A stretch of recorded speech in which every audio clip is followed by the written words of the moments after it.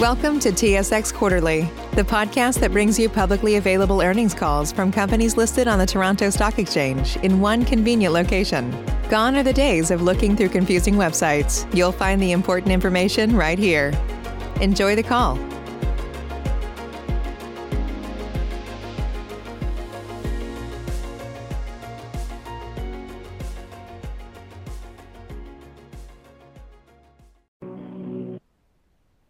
Thank you for standing by.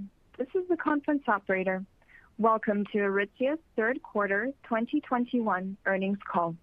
As a reminder, all participants are in a listen-only mode and the conference is being recorded. After the presentation, there will be an opportunity to ask questions. To join the question queue, you may press star then one on your telephone keypad. Should you need assistance during the conference call, you may signal an operator by pressing star and zero. I would now like to turn the conference over to Helen Kelly, Vice President of Investor Relations. Please go ahead. Thank you, Anastasia. And thank you all for joining Aritzia's third quarter 2021 earnings conference call. On the call today, I'm joined by Brian Hill, our Founder, Chief Executive Officer, and Chairman, Jennifer Wong, our President, Chief Operating Officer, and Todd Ingledew, our Chief Financial Officer. Following management's discussion, we'll host a question and answer period open to analysts and investors. Please note that the remarks on this call may include our expectations, future plans, and intentions that may constitute forward-looking statements. The uncertain and dynamic nature of COVID-19 and its ongoing impact could continue to materially alter our performance. We would refer you to our most recently filed management's discussion and analysis and annual information form, which include a summary of the material assumptions as well as certain material risks and factors that could affect our future performance and our ability to deliver on these forward-looking statements. Our earnings release, the related financial statements and MD&A, as well as our investor presentation are available on SEDAR, as well as the investor relations section of our website at aritzia.com. I will now turn the call over to Brian. Thank you, Helen, and thank you everyone for joining us this afternoon. 2020 has been a year unlike any other we have experienced in our 37-year history at Aritzia. As a team, I am proud of what we have accomplished so far, despite the many challenges along the way. Looking beyond this pandemic, we're well positioned for meaningful growth, capitalizing on the unprecedented opportunities ahead. While we believe our results during fiscal 2021 have been impressive, given the circumstances, what's far more important, however, is what they signal about Aritzia's post-pandemic. Throughout this year, we progressively adjusted and adapted through the pandemic's vast challenges. Notwithstanding restrictions as a result of the virus's impact, we continue to grow our revenue, are in a much stronger financial position, and have accelerated our strategic investments in infrastructure across people, processes, and technology. Our four growth levers, digital innovation of e-commerce, retail, and omni-channel capabilities. Secondly, geographic expansion across the United States. Third, development throughout all our product divisions. And four, brand awareness in both the United States and international, drove our growth pre-pandemic, has ensured our success mid-pandemic, and will fuel our growth post-pandemic. We will emerge from COVID-19 poised to elevate our much-loved everyday luxury experience, consisting of our engaging service provided by our outstanding boutique and concierge teams, our beautiful and expanding multidimensional product, our aspirational environments throughout our e-commerce and retail channels, and our captivating communications shared by world-class marketing campaigns. Together, with Jennifer and Todd, I am pleased to report our Q3 results. In the third quarter of fiscal 2021, in the midst of this pandemic, we grew our revenue, we delivered meaningful EBITDA, and we strengthened our balance sheet. Todd will discuss the details shortly. At the start of the quarter, 93 of our 97 boutiques were open. However, we ended the quarter with 83 of our now 101 boutiques open. We had to close 18 boutiques in the heart of Toronto for the last week of the quarter. Unfortunately, this meant these boutiques were closed during our busiest week of the year. For health and safety reasons, capacity restrictions, and in anticipation of further boutique closures, we made the decision to pull forward the start of our Black Friday event to the week prior, stretching out demand in our boutiques. In hindsight, this was a fortuitous decision as we shortly thereafter received 48 hours notice of the boutique closures in Toronto. In spite of these closures, our decision to pull forward our Black Friday start resulted in a record event performance. For all our boutique employees impacted by these temporary closures, we have once again continued to ensure they have income continuity. This has proven invaluable in our ability to quickly reopen once the restrictions lift and continues to build loyalty within our team. I remain thankful for the commitment of our people during these times of uncertainty. Notwithstanding the impact of these closures had on our business, our open boutiques, despite severe restrictions, performed beyond our expectations. On average, at 81% of last year's productivity, an increase from the 70% productivity of Q2. Regional variation in performance endures depending on both the impact of COVID and the severity of government restrictions by geography and environment.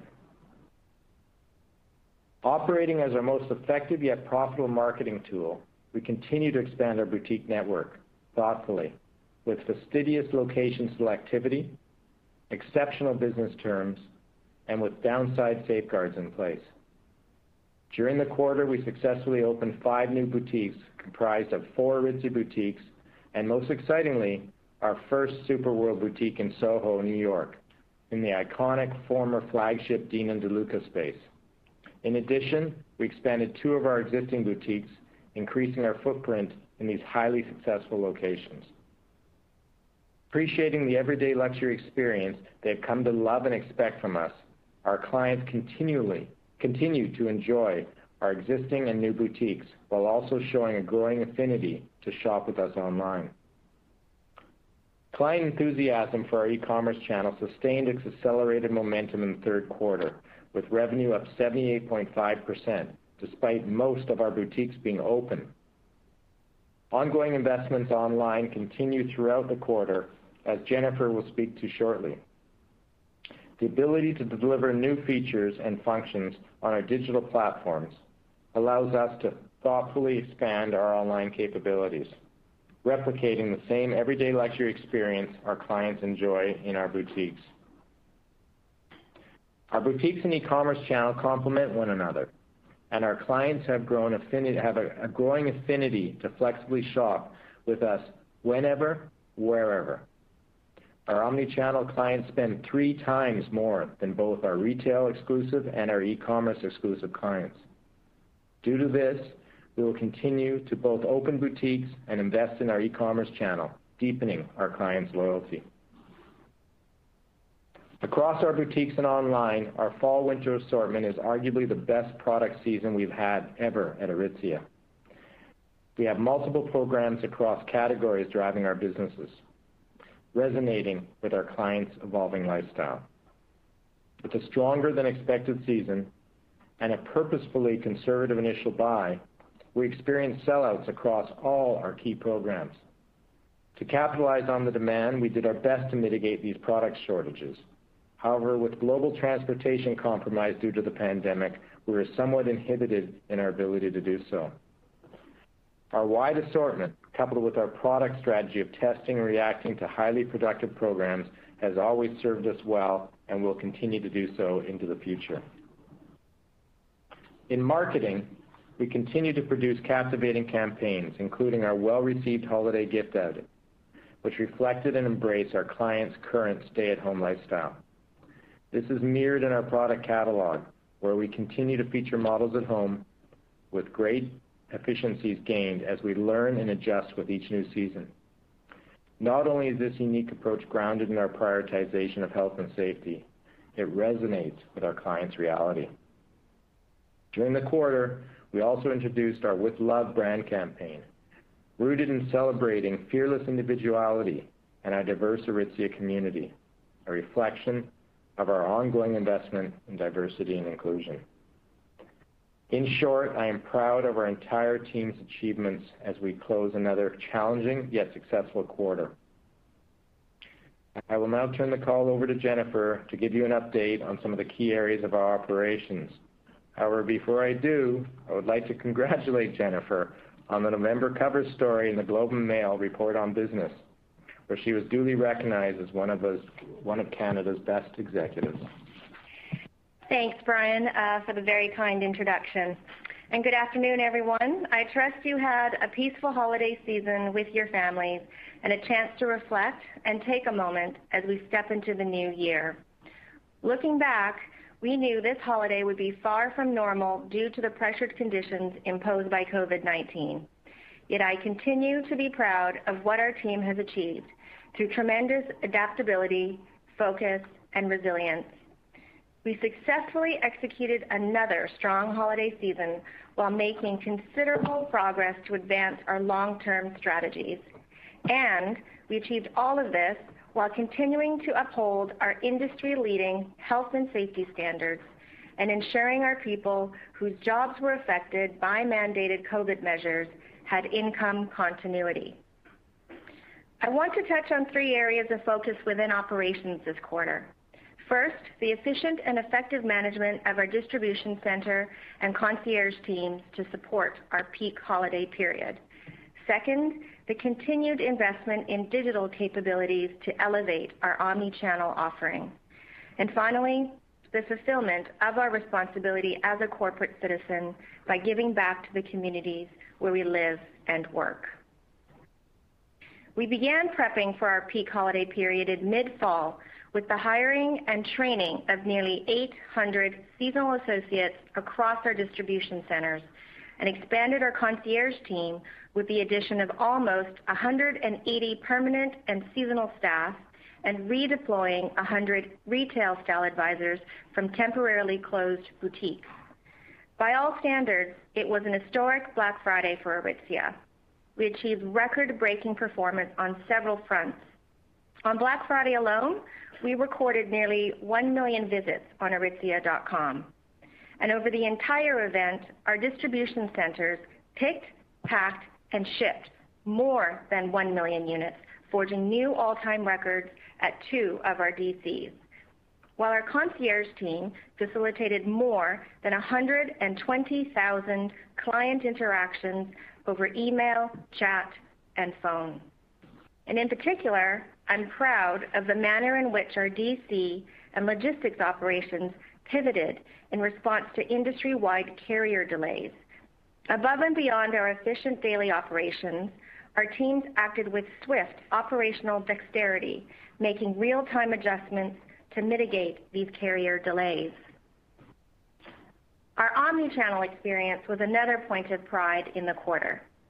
As our boutiques warmly welcomed our clients with exceptional service, our e-commerce team seamlessly mirrored that experience online with enriched functionalities, while our concierge team engaged our clients with quality care across both channels. Our concierge function was established in 2012 with the startup of our e-commerce website. It has grown over the years alongside Aritzia.com, including the migration to a new case management system under the SAP platform, and a new integrated and vastly expanded phone system early this year.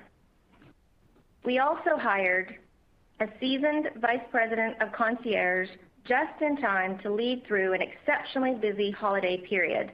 Talk about hitting the ground running. And while our team has done a phenomenal job to date, we're further investing to take every aspect of this growing operation to the next level. We will evolve and integrate our people, processes, and technology in this critical area to support our accelerated e-commerce growth and elevate our omni-channel offering to delight our customers. During the quarter, we continued to invest in our digital capabilities to enrich our multi-channel client relationship. We made enhancements to site navigation and invested in personalization. This included the opportunity for clients to customize their Super Puff and an AI tool for size and fit, which has already been used by hundreds of thousands of clients. In addition, we introduced free shipping and free returns to support our continued U.S. expansion. And as I mentioned on the last call, we launched our Afterpay partnership in November. While the concept of buy now, pay later is relatively new in Canada, this payment option share of e-commerce transactions is growing globally, particularly amongst Gen Z and millennials. With limited marketing to date, we've already seen higher average order values, and Afterpay is proving to be an attractive choice for our clients to transact with us. Our investment in our digital selling tool, the Clientele app, is also continuing to drive higher average order values and conversion. We remain excited about the app's potential and expect to roll it out across all of our boutiques in the coming months. And finally, we're planning additional omni capabilities to integrate our boutiques with our e-commerce channel. As a result of the recent reclosure of our boutiques in Ontario and Quebec, we introduced a new call and collect service whereby our clients may purchase online through our concierge and pick up curbside at a closed boutique.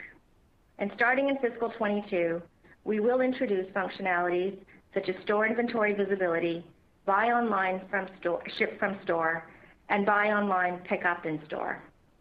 These initiatives allow our clients to shop precisely where, when, and how they prefer, while driving sales and conversion as we optimize inventory across our network. With the impact of COVID-19 reducing many companies' ability to give during the holiday season, we were grateful to be able to sustain our corporate giving program.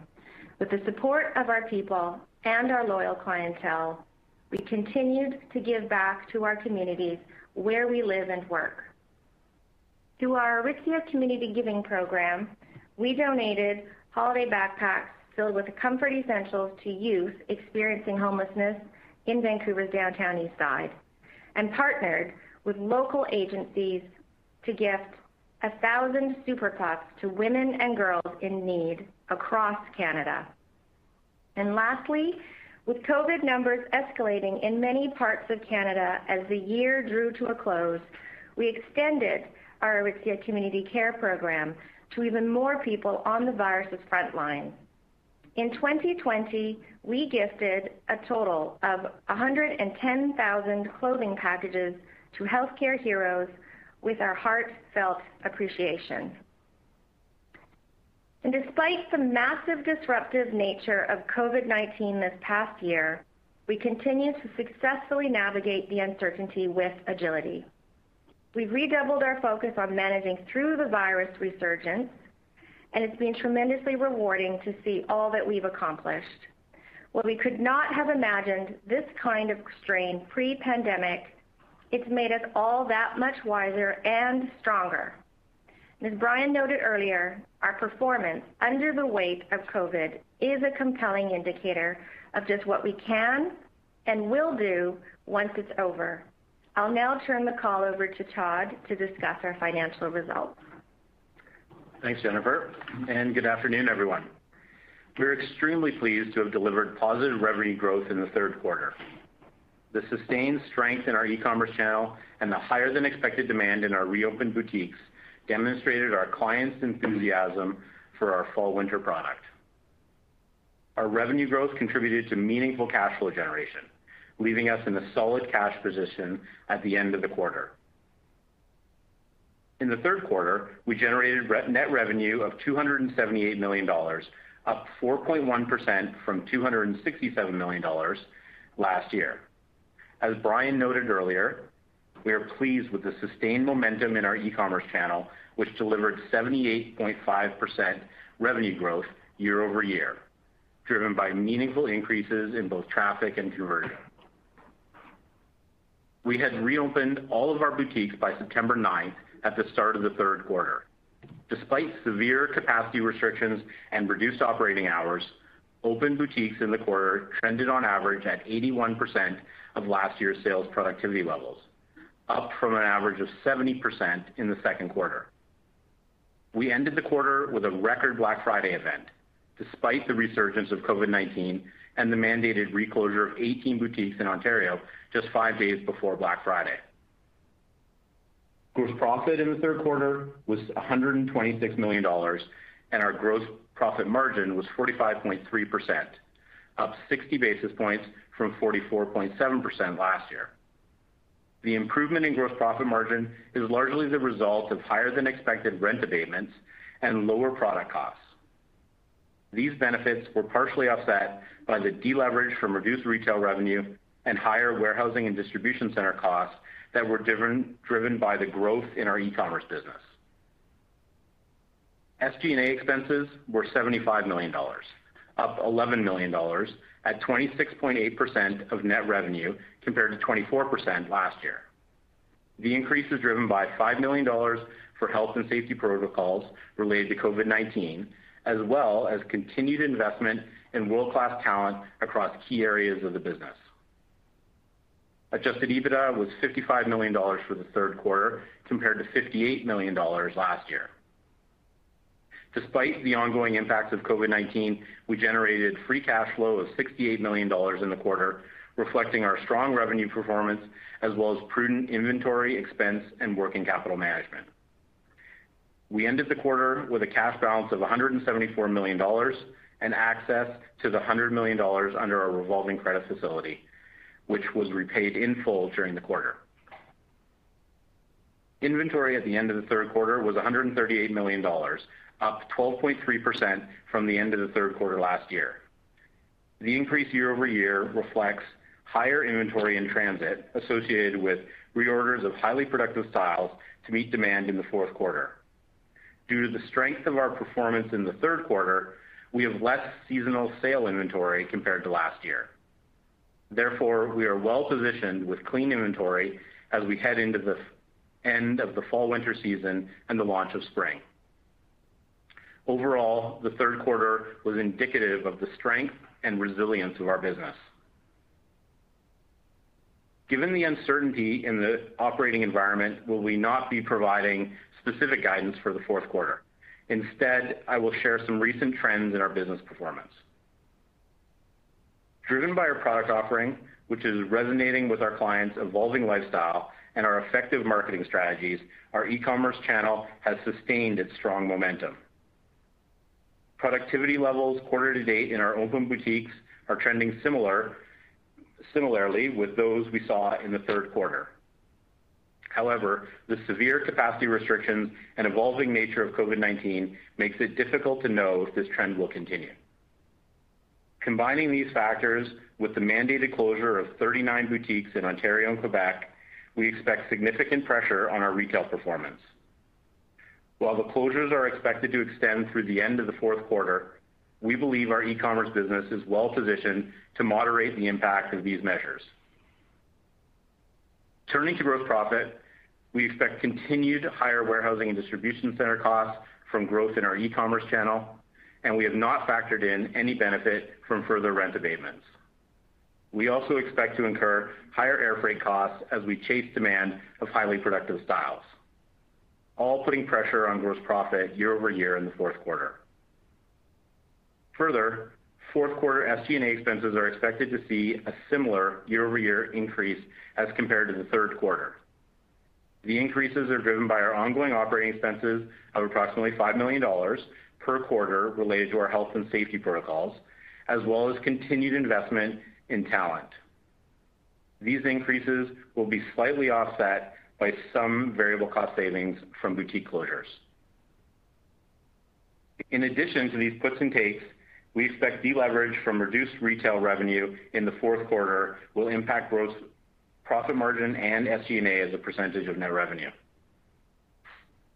Our strong financial position with $274 million of liquidity in place at the end of the third quarter enables us to weather further uncertainty while continuing to take advantage of unparalleled opportunities and strategically invest in critical infrastructure across our business. Despite near-term headwinds, our business model continues to prove resilient throughout the pandemic. Momentum behind our e-commerce channel remains strong, and we are optimistic a recovery is in sight. As we look ahead, we remain confident that we are well-positioned to capitalize on the opportunities to deliver profitable growth and create long-term value. With that, I'll now turn it back to Brian. Thanks, Todd. As Todd mentioned, the resurgence of COVID-19 has led to the temporary reclosure of 39 boutiques across Ontario and Quebec during the fourth quarter thus far. We are working closely with our landlords for further rent abatements in light of the current closures. Recognizing this is a difficult time for both parties, we're thankful for their ongoing support and their partnership. There's no playbook for managing through a global pandemic, and the last few months have proven yet again the virus's unpredictability. Effectively managing the ever-changing impacts of COVID-19 remains our number one priority as we continue to progress with the many exciting opportunities ahead. With our e-commerce business significantly expanding its footprint, it is not only a meaningful sales contributor, it drives significant in-boutique traffic, and in turn, our boutiques drive traffic online. As we expand our product offering and omni-channel capabilities, the seamless relationship between our online business and our boutiques is essential to our growth. They work together to service our clients whenever and wherever.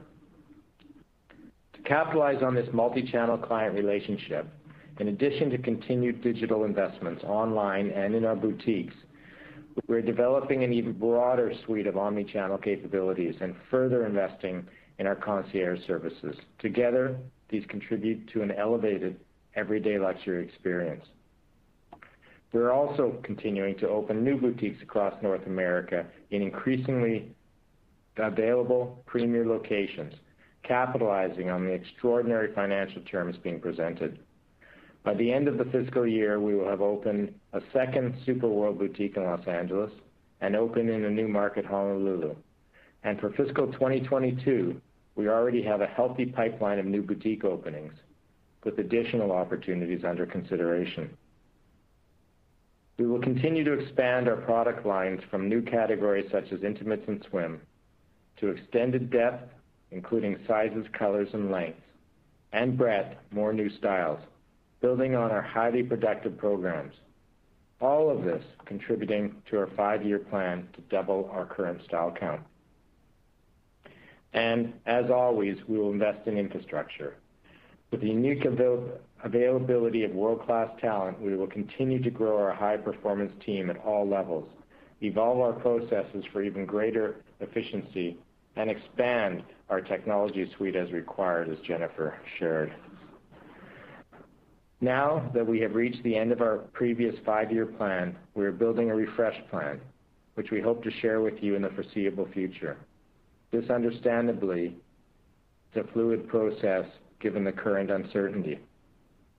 We are confident, however, that fundamentally our strategic growth levers, as previously discussed, are on point, and we have the foundation in place to capitalize on our potential post-pandemic. To close, I would like to thank our people and our clients. Our results over the past several months are testimony to the talent of our world-class team and our clients' enduring loyalty. I'm also very grateful that, through the enormous effort of our Aritzia Community Health and Safety team, our people, our clients, to date, there continues to be no confirmed community spread of COVID-19 virus within any of Aritzia's workplaces. Finally, I would like to thank our investors and everyone on the call. Your patience, support, and commitment to Aritzia through this uncertain period are deeply appreciated. I look forward to continuing to share our exciting story with you. Ellen?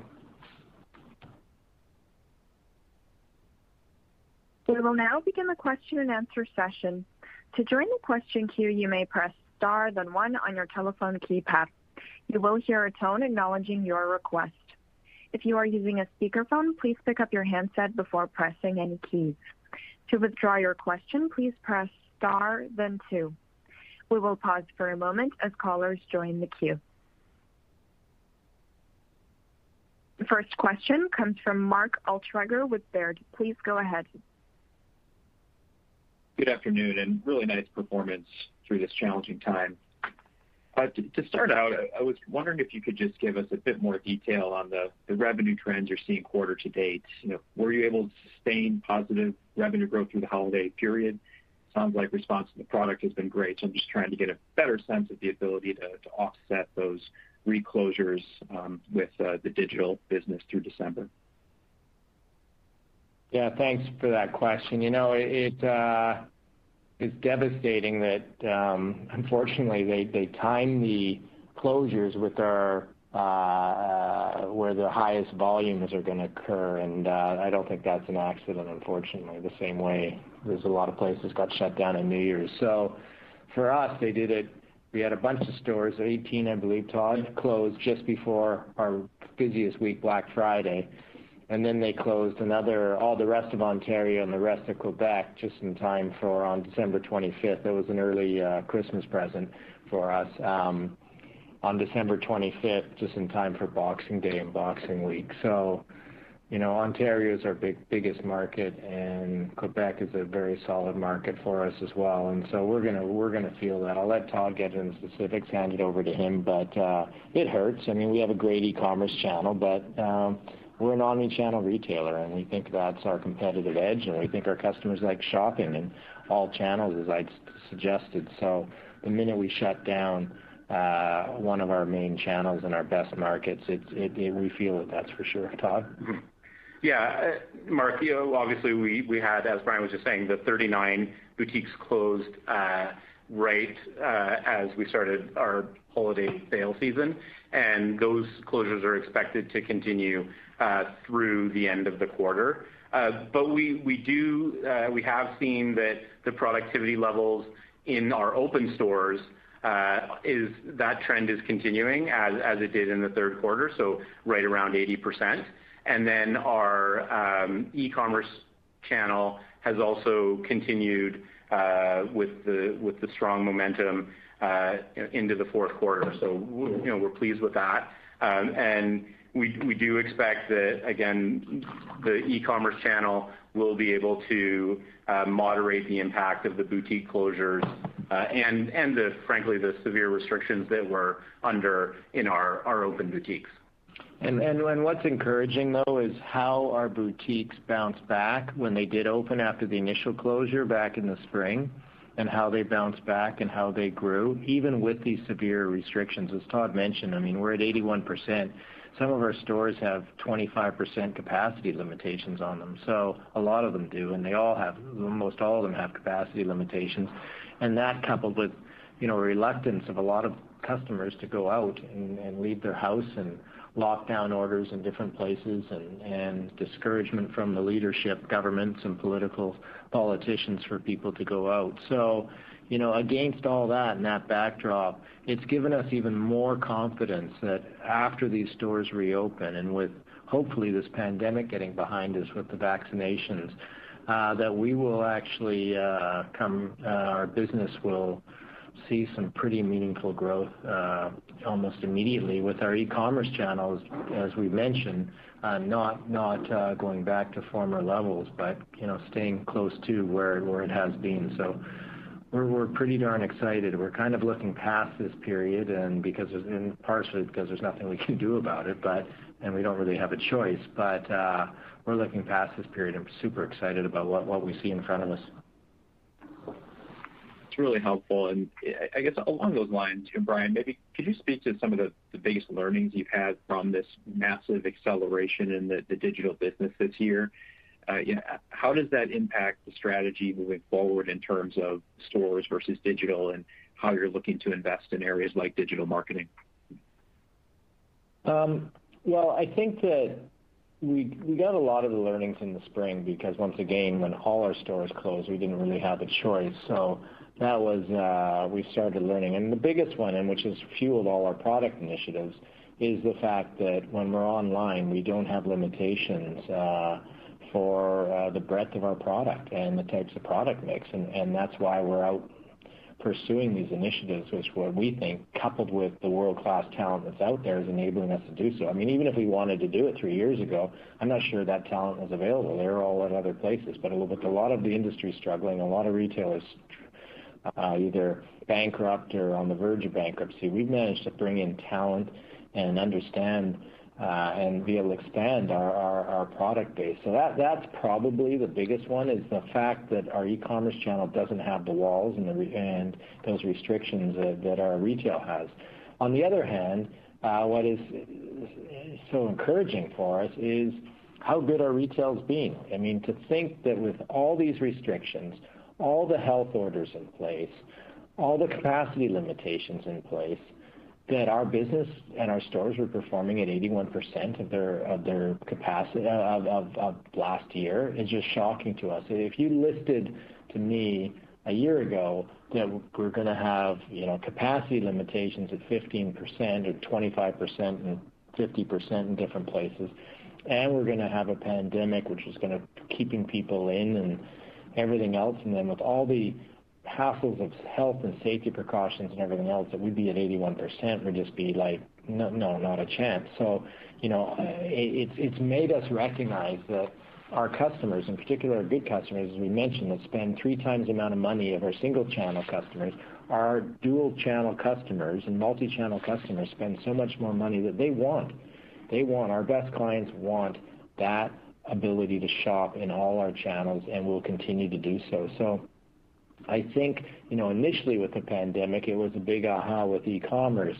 However, as it's continued, it's been more of a big aha back with retail, saying, hey, it's not going anywhere. And certainly for Aritzia, it's not going anywhere. And that, coupled with the opportunities that we've seen out there with real estate, and even just the locations that are available to us, that perfect storm is, we think, is going to lay us a foundation for the next decade plus. That's great. Thanks for taking my questions, and best of luck this year. The next question comes from Irene Nattel with RBC Capital Markets. Please go ahead. Thanks, and good afternoon, and really congratulations on a heroic performance this quarter. Wondering, just thinking about, you talked a little bit, Brian, about some of the sort of the changes that you're seeing in sort of pivoting or the learnings for online. But in terms of how the boutiques operate and how the two of them integrate and how the concierge, the sort of the increased concierge is performing, how does that make you think about the business on a post-pandemic basis, and maybe any changes or sort of shifting that you'll do? Thanks, Irene. I think first and foremost, it's what our clients want is that everyday luxury experience, and that's not going to change, and that's shown not to change pre-pandemic, during the pandemic, and we think post-pandemic.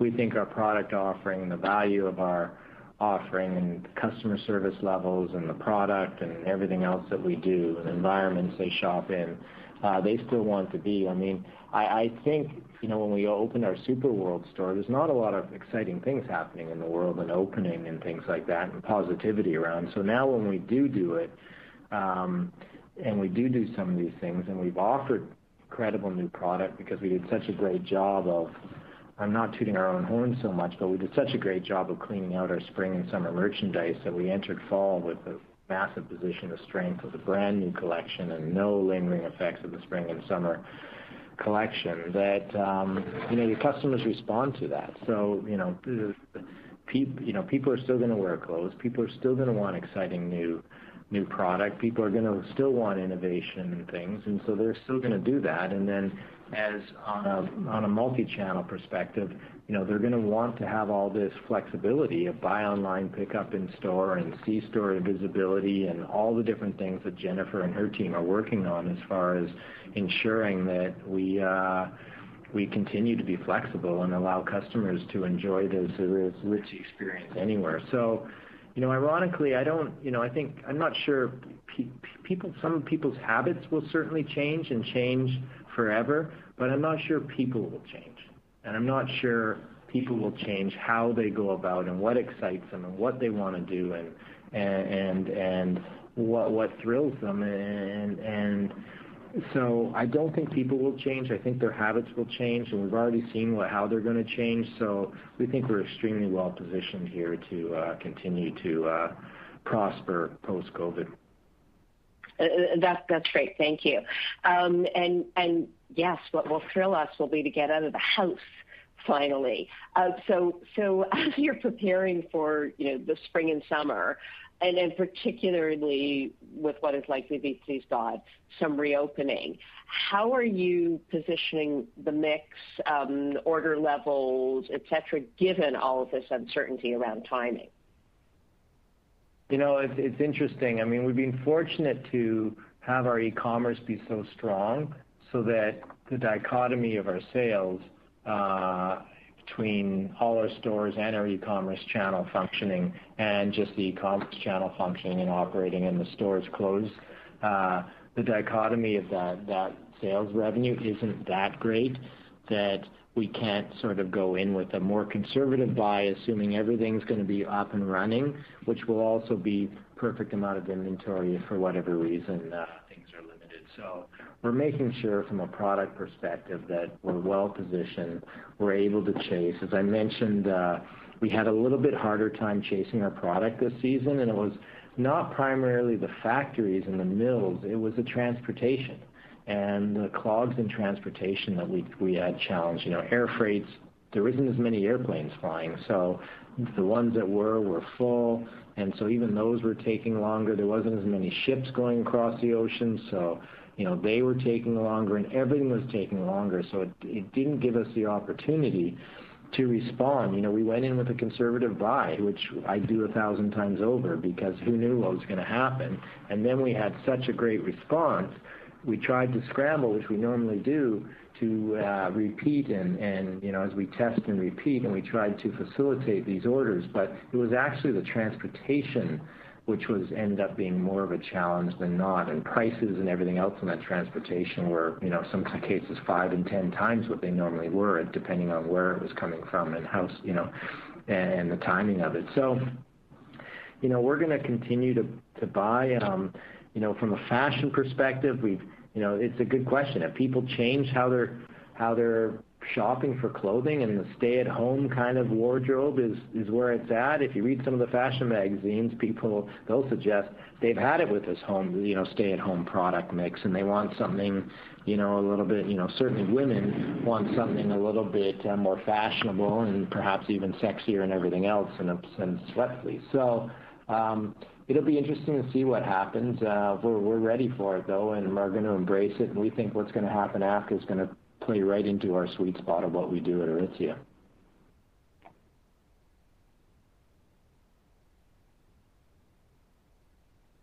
The next question comes from Stephen MacLeod with BMO Capital Markets. Please go ahead.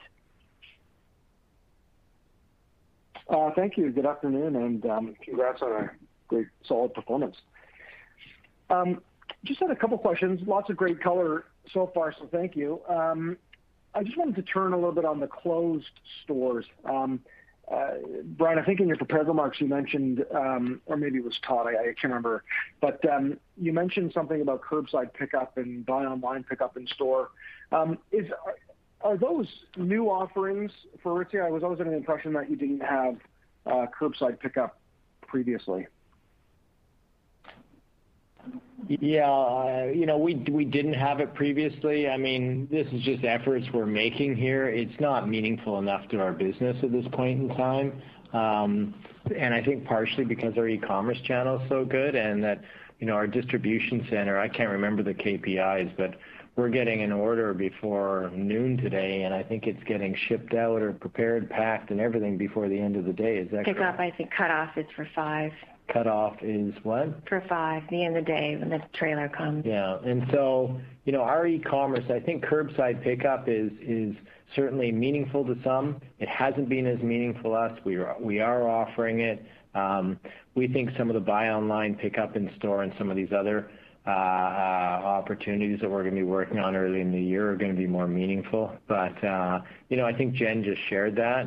It's not particularly meaningful to our business at this point in time, and I think it's just generally because, it's Ontario and Quebec only where our stores are closed, and, And the customers still like coming into our stores that are open. There's no question with that. And our e-commerce is so effective at turning. And, if you're in Toronto and you order something before noon today, you could potentially get it by tomorrow morning. And so, we just found that our e-commerce channel is so efficient that people just prefer that meaningfully over curbside pickup and things.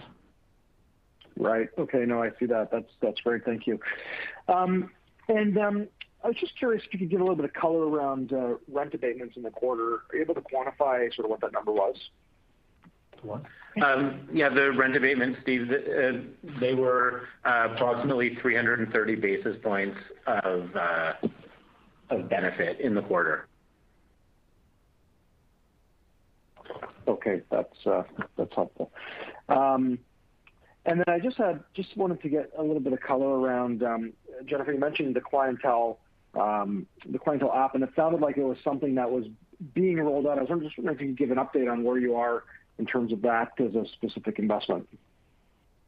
Yeah, I've been talking about that app for a few quarters now, and I just wanted to give an update that we are still rolling it out in effectively phase 2. I think maybe it was the last quarter, the quarter before, I mentioned that we had piloted it with only 25 style advisors. I believe we're up to closer to 500 to 1,000 style advisors, or we're working our way towards closer to 1,000 style advisors. And certainly with the stores closing and reclosing, it's been a really valuable tool for us to continue to connect with the customer and still service her. So I just wanted to remind everyone that that's still a really important aspect of our omni-channel offering, and that we continue to roll it out. And our goal is to be able to roll it out to all of the boutiques eventually. Right. Okay, that sounds great.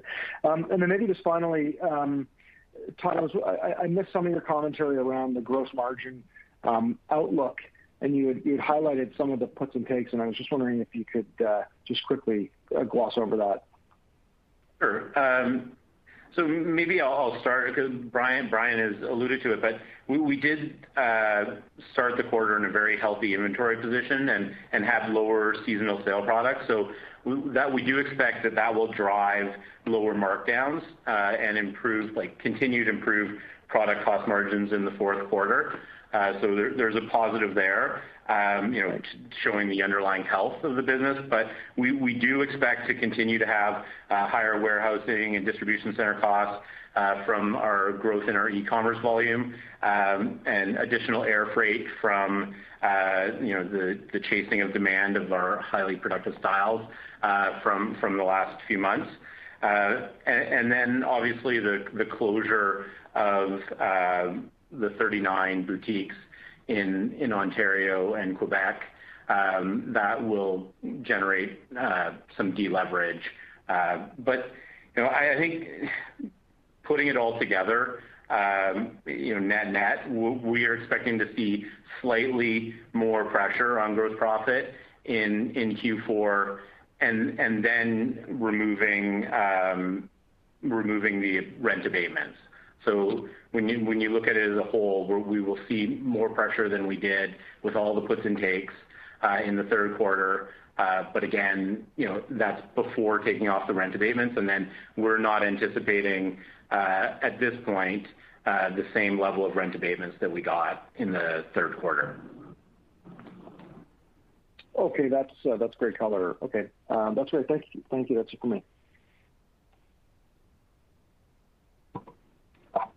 The next question comes from Derek Dley with Canaccord Genuity. Please go ahead. Yeah, hi there. Just a couple quick ones for me. So just in terms of your commentary on store openings next year, just given the really favorable lease rates you guys are seeing, can you sort of help us quantify what you expect? Should we expect a similar number of store openings in 22 as we saw in 21? That's an interesting question. So the fact that we've actually, in this year of the pandemic, will have by the end of the year, I believe, have seven new stores and three repositionings. Probably attests more to us doing deals pre-COVID I know the first 3-4 months of this year, we didn't do a ton of deals. I did a couple because I signed off on a couple because I couldn't resist because the deals were so good. But so we've been sort of a little bit more bullish on the back half of the year as far as signing deals. I don't know where we are. Once again, we're not going to rush things as well and take secondary locations or do deals that we don't feel comfortable with from a financial perspective, nor deals that we're not getting proper protection and language, which has been a bit of a challenge with an ongoing pandemic or a further additional pandemic. We want to make sure we have language protecting, covering us there, that we're at least, if nothing else, sharing the burden of a situation in the future. That said, if we thought previous there wasn't that many people out looking for new locations, now there's even less. So we're one of the few people out there, and we're opening as many stores as we can. I haven't had a real estate update since really November. We've talked on some things, but a full scale one. So we hope to have one in the next week or two to find out what the team's been working on. And I think we've approved a few deals so far, but there's a bunch that are approvable. So we'll see how that shakes out and what ends up coming to fruition and not. And we'll go from there, and we'll let you know. We'll have probably a better handle on it our next update. Okay, no, that's helpful. And then just thinking about the holiday selling season that you guys just went through, a number of other retailers kind of pointed to how it was much more of an extended selling season, started earlier, probably ended earlier as well compared to past years. Did you guys see something similar? Are you talking about off-price portion of that season? Yeah, I guess I'm talking about the sales portion of the holiday season, and I guess just incremental, when the incremental demand came in, was it a bit more? Yeah, so as I mentioned in my commentary, that we broke early this year. We were anticipating the governments were mulling over shutting things down in Toronto and Peel. And also for health and safety reasons. We wanted to spread it out a little bit. So we started a week earlier than we had in the past. It's not something we want to continue to do in the future, but we thought, based on the environment that was out there, we thought we'd do that. And so we did that. We haven't really ended things any sooner, although we did go back to full price on all our product that we're carrying over a week sooner than we typically do.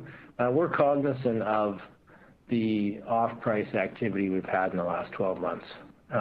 Obviously, when the virus hit, we went off-price a couple weeks after the stores closed down online. We had our regular spring-summer sale. It probably extended a little longer than we normally do because we did have a lot of inventory and we wanted to start the new season fresh. We've now started the fall promotional period a week sooner. So we are cognizant of how much off-pricing we've been doing, and we want to get back and think we can get back to our normal our normal process and calendar, off-pricing calendar, sort of from here on in. And so, we have been off-price a little bit more. Because of that, we saw the uptake a little sooner, but from a sales perspective, from timing.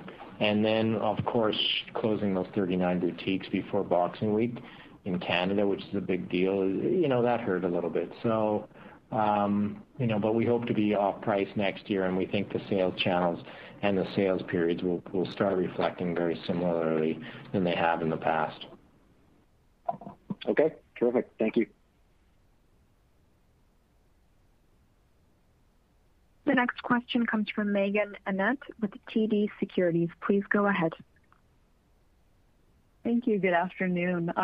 Could you talk a bit more about how traffic patterns at the boutiques trended through the quarter, and at what level did you see store productivity peak? Traffic, yeah, and then store productivity peaking. when did it peak? Well, typically we used to have our store productivity and our store traffic. Everything used to peak around Boxing Week and the week before Christmas and the week after Christmas. So the last 2 weeks of December. With the advent in Canada, but the U.S. was almost so we kind of used to refer to it not too long ago as a single hump camel versus a two hump camel. In the U.S. we had the two hump camel because we had the Christmas last 2 weeks rush, and then we also had the Black Friday event. And then in Canada, when we introduced the Black Friday event, we got with Canada now, and so we do see this two hump.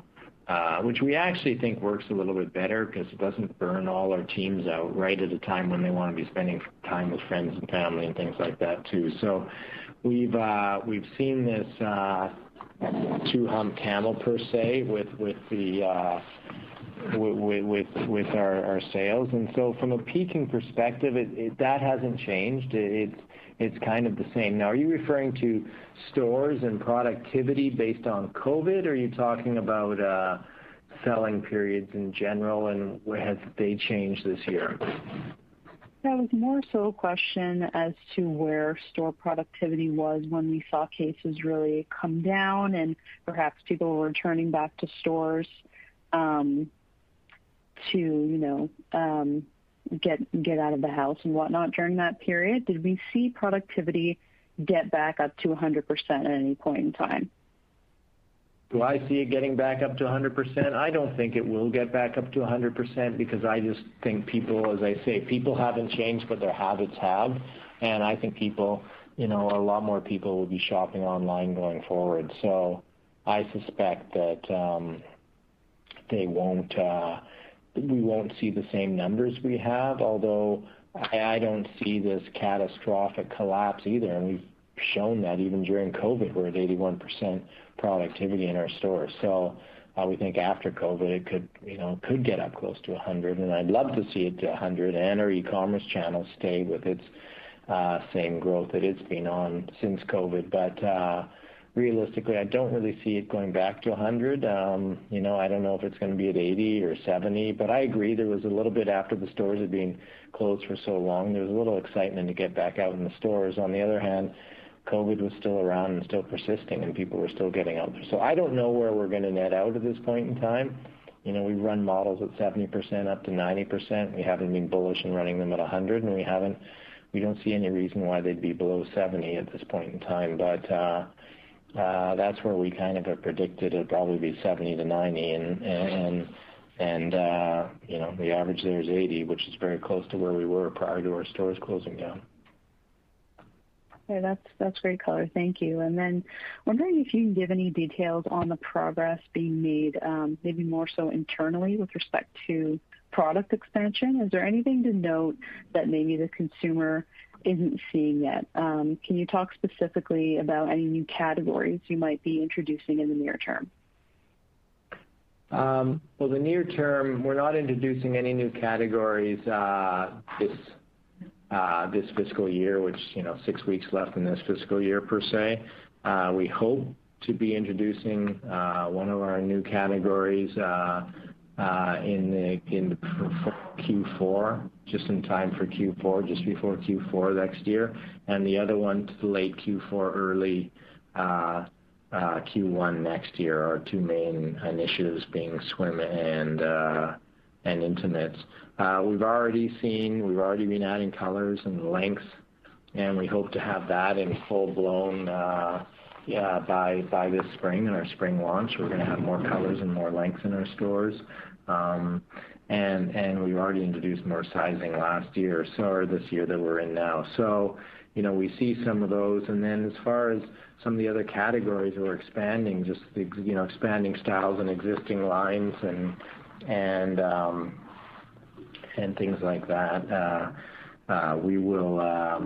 We're already doing some of those, but not all of those. So, if you look at the chart and we think we're going to double our breadth of product within 5 years, and we're kind of arguably a year in, and we're probably 20% of the way to that new goal, and we hope to be another 20%, maybe even slightly ahead. We've been very successful in putting the teams and the infrastructure together, and we're right on our calendars of what we put in place as far as these introductions. So we're pretty optimistic that we'll be able to achieve all our aspirations on the product side here. That's great. Thank you.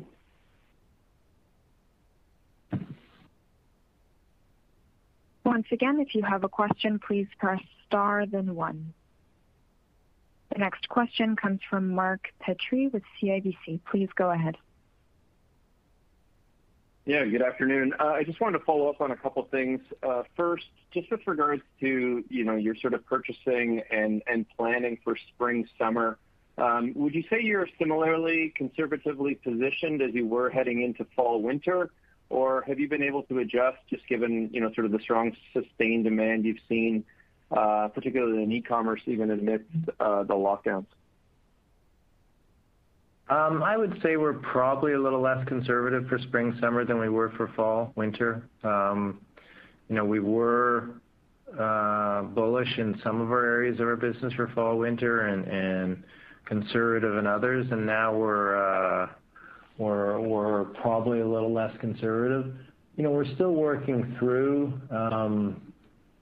our e-commerce, and we still need to be conservative, not only because of the virus, but the composition of our e-commerce and retail sales. Our buys on e-commerce look different than our buys in retail. As I mentioned earlier, our retail, we have four-wall limitations as far as the breadth of product we can supply, and online we don't. And so we're still sort of a little reticent in committing too much one way or the other because the buys look slightly different between the two channels. So understanding that, and then also understanding COVID. But we're certainly not conservative when it comes to thinking from a fashion perspective and where we think fashion is going and what the consumer and our customer clients outlook will be and what kind of product they're buying. Ironically, fashion and trends and things, although people have had to stay at home, colors and styles and shapes and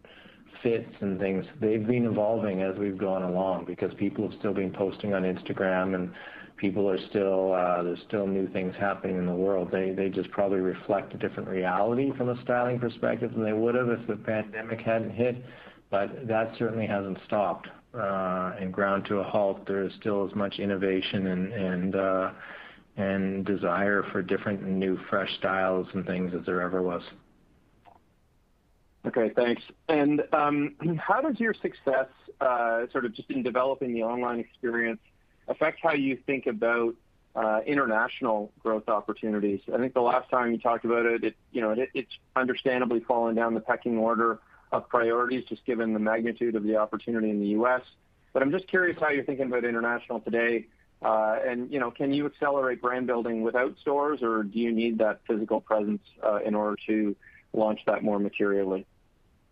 Oh, I mean, I think the world has proven, and e-commerce only players have proven that they don't need stores to do that. That said, we're believing that if you actually accompany things with stores, it actually has a better experience and a faster uptick.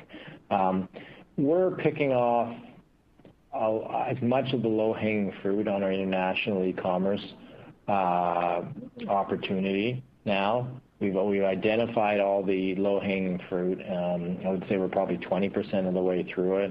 We had a discussion prior to the holiday season that we just weren't still, it wasn't growing to the rate we wanted, nor the rate we think it should have been growing. So we've identified we had a full audit of what we were doing and not doing and doing well and not doing well, and we've put some of those measures in place, but we think over the next 3-4 months we're going to put all those measures of the low-hanging fruit in place, at which point in time then comes a little bit more of the workout. If we want to continue to expand, we're going to need to be doing certain things. So we're going to have to make shipping, low-hanging fruit is things like making shipping and duties and things like that easier, making currencies easier and things like that. A little bit of the higher hanging fruit and heavier lifting is creating localized websites with content and and changing product mixes and things for different markets and things like that. So we think there's a meaningful opportunity with the low-hanging fruit, and we'll see where that nets out, and then we'll decide, along with everything else we do, and plan what makes the most sense as far as a little bit more of the workout stuff, high-hanging fruit that we're going to need to chase and put a bit more effort into it, and whether things get in that pecking order of other initiatives or not. Low-hanging fruit we're just going to do. That other stuff is a little bit different. Understood. Appreciate all the comments today, and all the best. Okay. Thanks, Martin. Thank you. Thank you. This concludes the question and answer session. I would like to turn the conference back over to Helen Kelly for any closing remarks. Thank you, Anastasia, and thanks again to everyone for joining us this afternoon. We will be available after the call to answer any questions you may have. As usual, please take care, and we look forward to speaking with you again very soon. Thank you. This concludes today's conference call. You may disconnect your lines. Thank you for participating and have a pleasant day.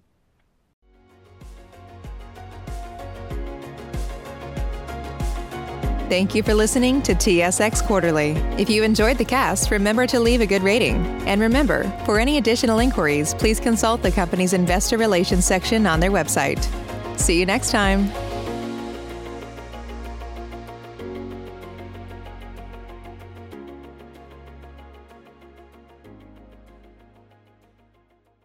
Support for this podcast and the following message come from Corient. Corient provides wealth management services centered around you. They focus on exceeding your expectations and simplifying your life. Corient has been helping high achievers just like you enjoy their lives more fully, preserve their wealth, and provide for the people, causes, and communities they care about. As one of the largest integrated fee-only registered investment advisors in the U.S., Corient has deeply experienced teams in 23 strategic locations. Corient has extensive knowledge spanning the full spectrum of planning, investing, lending, and money management disciplines. Leverage Corient's exclusive network of experts to craft custom solutions designed to help you reach your financial goals, no matter how complex they may be. Real wealth requires real solutions. For more information, connect with a wealth advisor today at Corient.com. That's Corient.com. Corient.com.